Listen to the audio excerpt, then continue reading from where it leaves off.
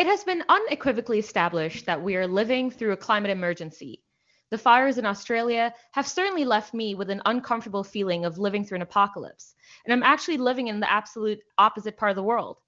Last year in 2019, the conversation certainly shifted in the sense that people, youth especially, started taking to the streets to demand answers from their governments. While the conversation may no longer be about the acceptance or denial of climate change, it certainly does feel like a push and pull between the youth and folks in general, and energy companies and the government greenwashing their way through to maintain status quo. So, in episode 19 of The Nth Dimension, a podcast where we talk about the systemic causes of social, political, and economic issues, I have with me Keith Brooks, Program Director at Environmental Defense Canada, to cut through all the carbon dioxide and have some real climate change talk. So, Keith, thank you so much for joining me. Yeah, thanks for having me. Let's just start with your thoughts on what I just said about companies and governments, energy companies and governments, trying to greenwash their way through maintaining status quo. Are they trying to have their cake and eat it too? But they are, and I think that's one of the prevailing narratives in Canada that we're trying to push back against, on this idea that we can have it both ways, that we can have our cake and eat it too. We see from the federal government, a commitment to, buy new pipelines. There's discussion about, are they going to approve this new Teck oil sands mine, the biggest mine ever? They're approving new LNG facilities in BC. So we're expanding fossil fuel production, building new fossil fuel infrastructure, while at the same time claiming that we really want to get serious about climate change and we're going to go to net zero emissions by 2050. And these are two irreconcilable things. We're not having an honest discussion about how we can't actually do both at once. It does seem logical and intuitive to assume that if we cut back on fossil fuel subsidies and the supply of fossil fuels, then that is the sure shot way to managing and what I assume to be an already out of control emergency. We should be cutting back on fossil fuel subsidies, absolutely. The government of Canada continues to fund the production and discovery of new fossil fuel projects. They fund it directly through tax cuts. Then there's things like actually buying the Trans Mountain Pipeline, for example, is a direct subsidy, and there's other subsidies too that come through Export Development Canada. So this is an agency of the government of Canada that's trying to find business for Canadian businesses overseas. So we're out, selling our oil sands to other countries, selling our LNG to other countries, spending a lot of Canadian dollars to try to sell Canadian resources abroad. We should be stopping to do that. Definitely, that's one thing we could do. But and we can stop approving new projects. That's another thing that the federal government can do. We have a new environmental review process that is still in the process of being hammered out, but is coming forward and will give us new powers to deal with projects that are going to have a big impact on climate change. But then we have a bunch of other policy tools that the government needs to bring to bear to reduce emissions domestically as well.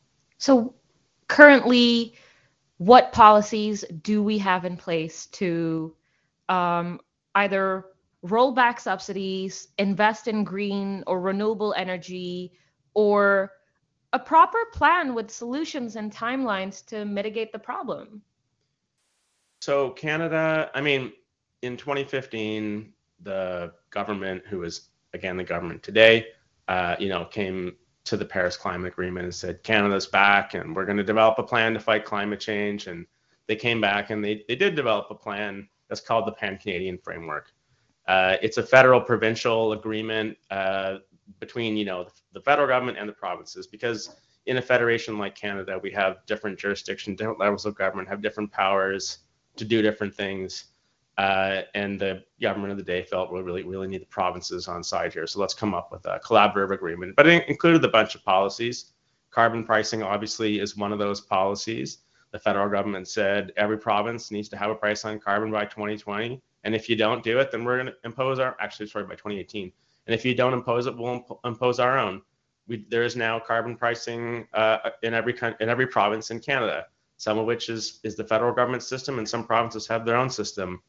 Other elements are, there's a clean fuel standard, which looks at reducing the emissions intensity of existing fuels like gasoline and diesel. It could deliver 50 megatons, 30 megatons, depends on the math. On the liquid side itself, 30 megatons is what people are hoping it's going to deliver. So it's pretty significant. There's forthcoming regulations around methane emissions from oil and gas facilities. Those are still in negotiation. We have federal regulations. They haven't come into force yet. There's provincial regulations been put forward by BC and Alberta. They're significantly weaker than the federal regulations. So the question is, are the feds going to give the provinces a green light on their weak regulations, or will the federal regulations stand in? There's a commitment to phase out coal-fired electricity. Those are really the big policy pieces that we have. We've got the price on carbon, the coal phase out, methane emissions from oil and gas, and a clean fuel standard around transportation fuels. There's a few other pieces too that are supposed to come in, but it doesn't get us to meet our commitment that we made in Paris, which is a 30% reduction. In fact, we're still 80 megatons or so short nationally. And that commitment is nowhere near the 1.5 degrees that we agreed to in Paris. So there's a bunch of policies, more needs to come. I guess the good news is that Canadians just voted for more climate action in the last election. And the government has promised that they're going to deliver more policies. They're going to increase their ambition from the Paris target. And they've now committed to this new thing around carbon neutrality by 2050, which is a new idea, a really powerful idea, and an important goal is set for. Okay, lots of questions to go off from there. Let me start with pointing out some facts. So, in a report published on your website, on EDC's website, called Oil, Gas, and Climate, it said that the Canadian Association of Petroleum Producers project that Canadian crude oil production will increase from 1.27 million barrels a day to 5.68 million barrels a day by 2035. That is beyond the 11 years given to us to manage this magnanimous problem. Okay, number two. Over the next 5 years, the oil and gas sector intends to invest $1.4 trillion in developing new oil and gas extraction methods that will produce enough emissions that will warm the Earth beyond the 2 degrees Celsius target, let alone 1.5. And we now know, standing in the first month of 2020, that in 2019, the Earth has already warmed by 1.2 degrees Celsius, starting from the pre-industrial age. And going back to oil and gas extraction methods, 85% of production is slated to come from North America. So my question to you starting is, okay, we have all of these policies in place, carbon pricing, something to manage methane, something to manage the intensity of carbon emissions. The real question is that we are building this Trans Mountain pipeline. The real question is that we are continuing to invest in oil and gas. So it seems to me, again, I go back to greenwashing, like we are not out here for systemic change to cut back supply, because the ramifications from the pipeline, from the already from the fossil fuel mines already in production, from the tech mine that it possibly may be approved, we are going to have emissions that will continue for the next many decades. So is this are these just piecemeal solutions to let people remain calm and not create chaos on the streets? Well, I think the fossil fuel companies, that's their vision, right? That they want to see more production. And they would argue, look, if it's not coming from Canada, it's coming from somewhere else. And you don't need to focus on the supply of oil. You need to focus on the demand for oil, because if it's not from Canada, it's from, Saudi Arabia or Venezuela. They like to pick these other countries that they think have a worse human rights record than Canada to make an argument that, if the world's going to get oil, shouldn't it be Canadian oil? Because for some reason, that's the best oil. The argument doesn't hold up.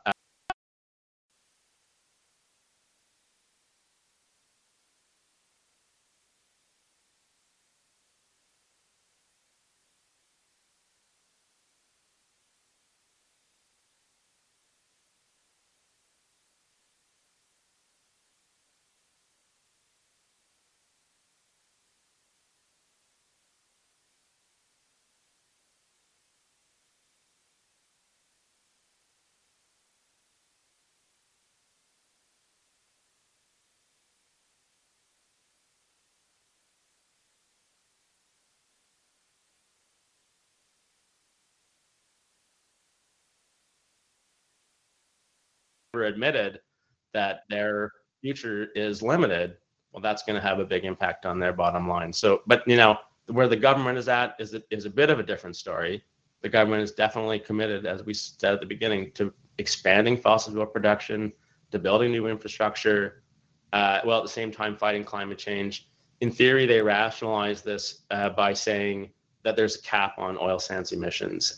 In Alberta, there is legislation that limits the growth of the oil sands to a total of 100 megatons of emissions, but the cap has not been regulated. So it's to say it's not actually in force. It's just an idea. There's no checks and balances. There's nothing to stop things from going above that cap. And in fact, projects have already been approved that would far, far exceed that cap. So there's no way to actually make that thing real.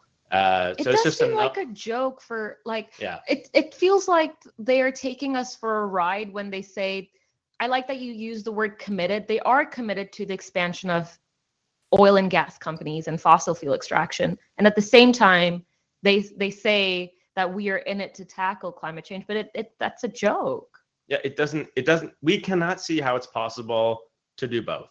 Already, oil and gas production is the largest source of emissions in Canada. It's about a quarter of the total emissions. The second largest source of emissions is transportation. All of the cars and trucks and trains and buses and everything on the road is equal to the amount of oil and gas production. And I'm just talking about production. That's the important part here. I'm not talking about the use of those fuels. I'm talking about the pulling out of the ground and the selling and the marketing of the fuels. That's it. So it's the largest source of emissions. It's the fastest growing source of emissions. If the oil industry gets its way, those emissions will continue to grow. So what else is going to give if we're going to reach our reduction target? And are we going to admit that by 2050 we have to have no fossil fuels at all? Like we need to reduce emissions from the fossil fuel sector. We need to do it, as soon as possible. We absolutely cannot continue to let that sector grow. So yeah, there's the dissonance going on here that we haven't been able to reckon with in Canada. I think I know you want to talk about politics, and I think there's a challenge there for politicians. Years ago, and I think it was 2016, Prime Minister Trudeau was speaking and said, we're not going to shut down the oil sands, but we do need to phase them out. And he faced such severe political backlash. Twitter just lit up. Everybody was calling for his head, basically, and he had to walk it back.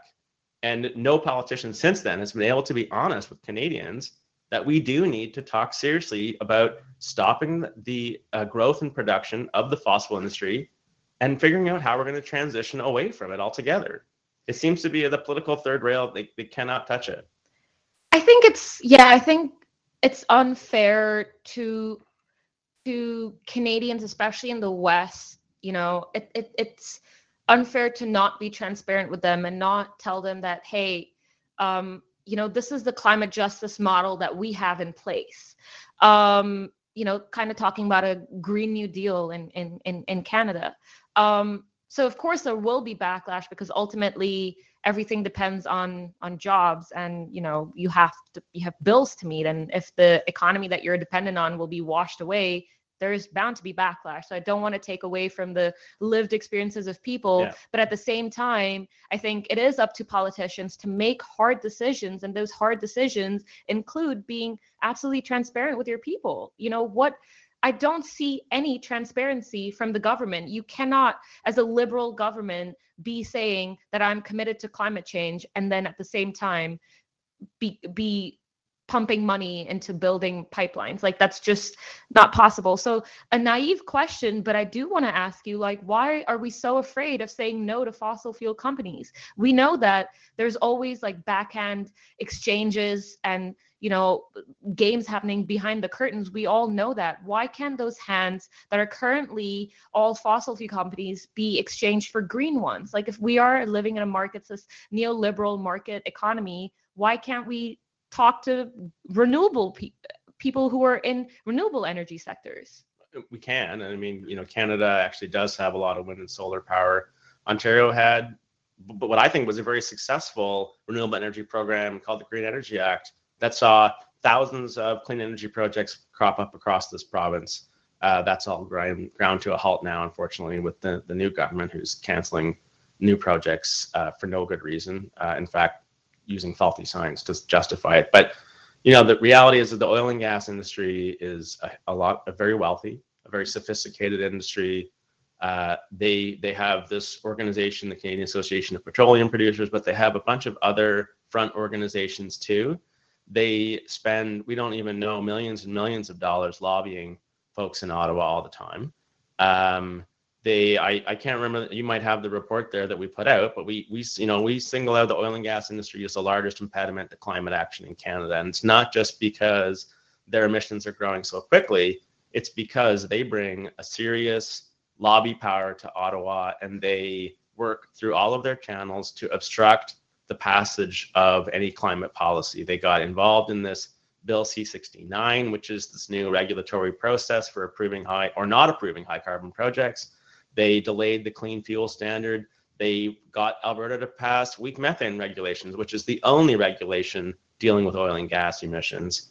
They fight carbon pricing. They fight every single piece of climate policy tooth and nail. They outgun the environmental sector by 10 to 1 or 100 to 1. They're blocking us. And so politicians, they feel that power. And a lot of the politicians come from a business sector too. So they feel the importance of fossil fuels in the Canadian economy. It used to be a really big part of the TSX, like of the stock exchange. It's a much smaller part now because the industry has shrunk dramatically since 2014, really. But people still feel like it's such an important part of our economy, and that's hard for them to overcome. And then there's the reality that there are real people who rely on those jobs and those economic opportunities who are going to be impacted. And when the government committed to phasing out coal, there's people that mine coal, that work in coal-fired power plants who are going to lose their jobs. And that's a tough pill to swallow. And the government's been trying to work on what they call the Just Transition Task Force, and they went around and talked to coal workers and had a lot of tough conversations. I think they're really worried about the conversations that we need to have with people who are reliant upon the oil and gas industry. But I think what's an important point is that this transition is coming, whether we like it or not. The world is responding to climate change, not just Canada. Our oil is expensive and high carbon, and it's going to get knocked out of the market. So are we going to get out in front of this and plan for it, and plan for those workers and plan for those communities to figure out what our new economy looks like? Or are we just going to kind of stick our head in the sand and let this disaster kind of, smash upon us, like we did when the cod fishery collapsed, or when the forest industry collapsed, or when so many other things have happened? I mean, are we just going to sit here and let this happen to workers in the communities? Or are we going to be honest that change is coming and we want to get out in front of it? I mean, that's what we've been advocating. You say responding, but are we responding as global leaders? And I was watching a lot of videos of the World Economic Forum in Davos, and young climate leaders have asked, like, is this, last year, for example, Greta Thunberg came and said, oh, our house is on fire, and we're acting like it's not. And then this year she said, nothing has changed. I wonder, are we responding, or are we just greenwashing? I was so surprised to learn that Google, Microsoft, Amazon have committed artificial intelligence technology to companies like Exxon and BP and Shell to help them extract more efficiently.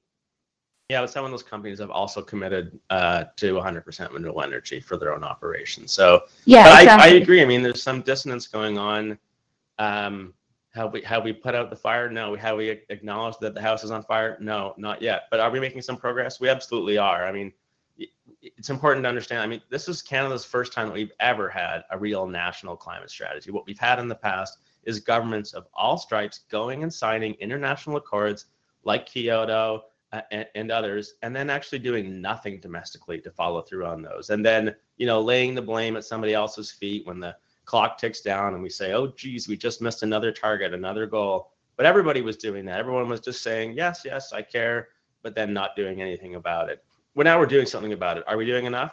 Not by a long shot. We need to do more, but I think we should recognize the progress that is taking place. And we're going to keep pushing on this cognitive dissonance, this idea that we haven't yet swallowed here in Canada, that we cannot grow oil and gas production. We cannot continue to rely on that industry and see the emissions grow in that industry while simultaneously fighting climate change. That's the real nut that we have to crack, and that we can't even do it. Politicians can't even do it like rhetorically yet. They can't even say those words, let alone pass policies to bring it into effect. And I think it's important to understand too that if It's a hard job, I think, being a politician. And if you make a mistake, if you go too far and you get out in front of the public and you do something that's unpopular, you get punished at the polls, and whatever you did can get undone pretty quickly. I don't want to say that Ontario's cap and trade program was unpopular, as I don't think it was actually, but it's an example of them when we had actually really good climate policy here in Ontario, and it all got undone, with the snap of fingers when we elected a new government here in Ontario. And so I just think it's important that politicians need to lead, but they also need to be situated within what the public really wants.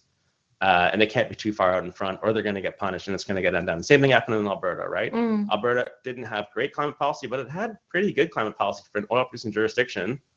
Notley got kicked out, and everything that she did was undone. I'm glad that you brought in the idea of how tough it is to be a politician. And I think I want to ask you a super basic question. Of course, it's going off of what Greta Thunberg said in one of her speeches. And also, as someone who is still fairly young, I have a lot of conversations with my peers, and we often end up saying, politicians are going to do nothing, like there's no hope, blah, blah, blah. So in one of her speeches, she said, entire ecosystems are collapsing and people are dying, and all you can do is talk about money and fairy tales. I refuse to believe that you are evil. So I want to ask you this very question, super basic. Do you think politicians are evil? No, I don't think they are, no. I think it's a hard job. I think it takes a particular kind of person to be successful at politics. It takes somebody with a pretty big ego, usually, somebody that's probably fairly ruthless, because these days politicians, really don't have much of an opportunity to stand with their convictions. What they're going to do is going to do what their party tells them is, popular with their voter base, what's going to get them more seats or back into power or whatever that it is. And so I think that's a tough bind that politicians are in. And there are a few politicians that really do have strong convictions and do kind of wear their heart on their sleeve and work hard out there every day. But sometimes when somebody does that, they get punished. I mean, I think Jody Wilson-Raybould is an example of somebody who took a principled stand. Whether you like her or not, didn't like what she did. The point is, she got punished for what she did, so you can't be yourself, your authentic self, when you're a politician. And I think that's something that people should recognize. But I think it's a really important job. It's a really important thing that we have. And I would say, I understand why people are disenfranchised with the political system, but I would encourage the response to that, not to unplug or to go do something else, but to really engage, to actually step forward and get involved in the political process. And let's create a movement that gets politicians to be better and to be accountable for what youth want in particular, around fighting climate change, or what most Canadians want around fighting climate change and dealing with other progressive issues. Yeah, I think in the last federal election in 2019, I think we showed politicians that you cannot win if you don't have a firm climate mitigating policies in place. I think we kind of showed them that. Yeah. So the next 3 to 4 years, 2 to 4 years, let's say, because we don't know how long this government will last. But let's say that people are now, especially young people, have their eyes open because they're so actively involved in making sure that governments respond and give them solutions. If we don't see any, firm solutions coming out of Ottawa, how do you think this will threaten political order? Because I think 2020 will be the year that we need to see some actions in place. Otherwise, it's going to be business as usual for the next 11 years until we are 2 degrees warmer. Yeah, I don't think it'll be business as usual. I think we'll continue to see more catastrophes like what we're seeing in Australia and whatnot, and see these disasters unfold before our eyes, and maybe we'll lose hope. And I think that would be a real tragic outcome. But I think, what should the youth do? I mean, I don't know yet what the youth voter turnout was in the 2019 election. I know that if you look at the polling, millennials care more about climate change and are more concerned about climate change and other progressive issues than are older Canadians typically. The youth also tend to vote less, unfortunately, though, despite the fact that millennials now are the largest demographic in Canada, right? Bigger than the boomers. So there's the ability for millennials to create a political constituency that cannot be ignored. But they have to get organized and they have to turn out and get involved in political processes, which is why I'm saying you want to lean forward, step in, whatever it is, get involved in politics and political processes and push for the changes that you want to see, and hold governments accountable for making those changes happen, and bring the urgency to it as well. And there's lots of ways that folks can get involved. But I would say start by joining, with other groups that are already pursuing this work. I mean, Fridays for the Future, a great movement. There's, you can find people with common cause there. You could get involved in a group like Environmental Defense, or you can get involved with, Dave Suzuki Foundation, any number of environmental organizations that are working in Canada to try to bring about progressive change. And they'll offer opportunities for political engagement where we can push our politicians together to take serious action on these issues. Do you see a collaboration between politicians, people in government, and young activists? Do you see a collaboration taking place to offer real solutions, not piecemeals? I don't yet see that, no. But I'd like to see that. I think. How do you think one can be, how do you see that being possible?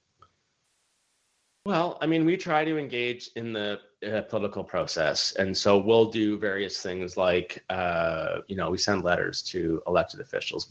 We send petitions to elected officials. We'll go to meetings with elected officials. We'll try to phone people. We'll write op-eds in the newspaper. We'll produce reports that get media coverage. We'll do all those kind of things to try to get people to be aware of what's going on, and for politicians to hear that they need to take action.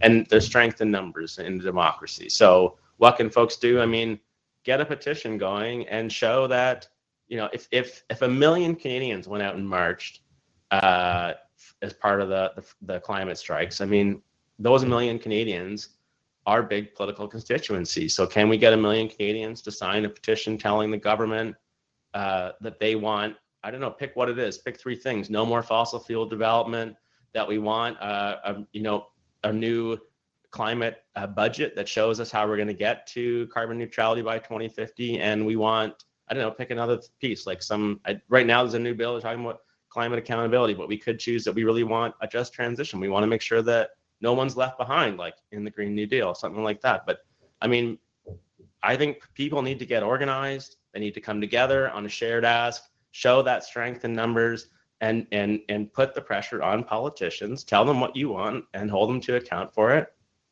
They'll have to respond. Great. On that note, Keith, I do want to thank you for coming on The Nth Dimension and having some real climate change talk with me. My pleasure. The planet has a fever, and that is only the symptom. I don't think that the government and politicians across the world are doing enough to change the system that has caused our wonderful planet to be devastated. Having said that, I think every individual action counts, and every action that we do take has an impact. So like Keith said, let's get together, organize, and push our governments and politicians across the world to stop the environment from getting further devastated.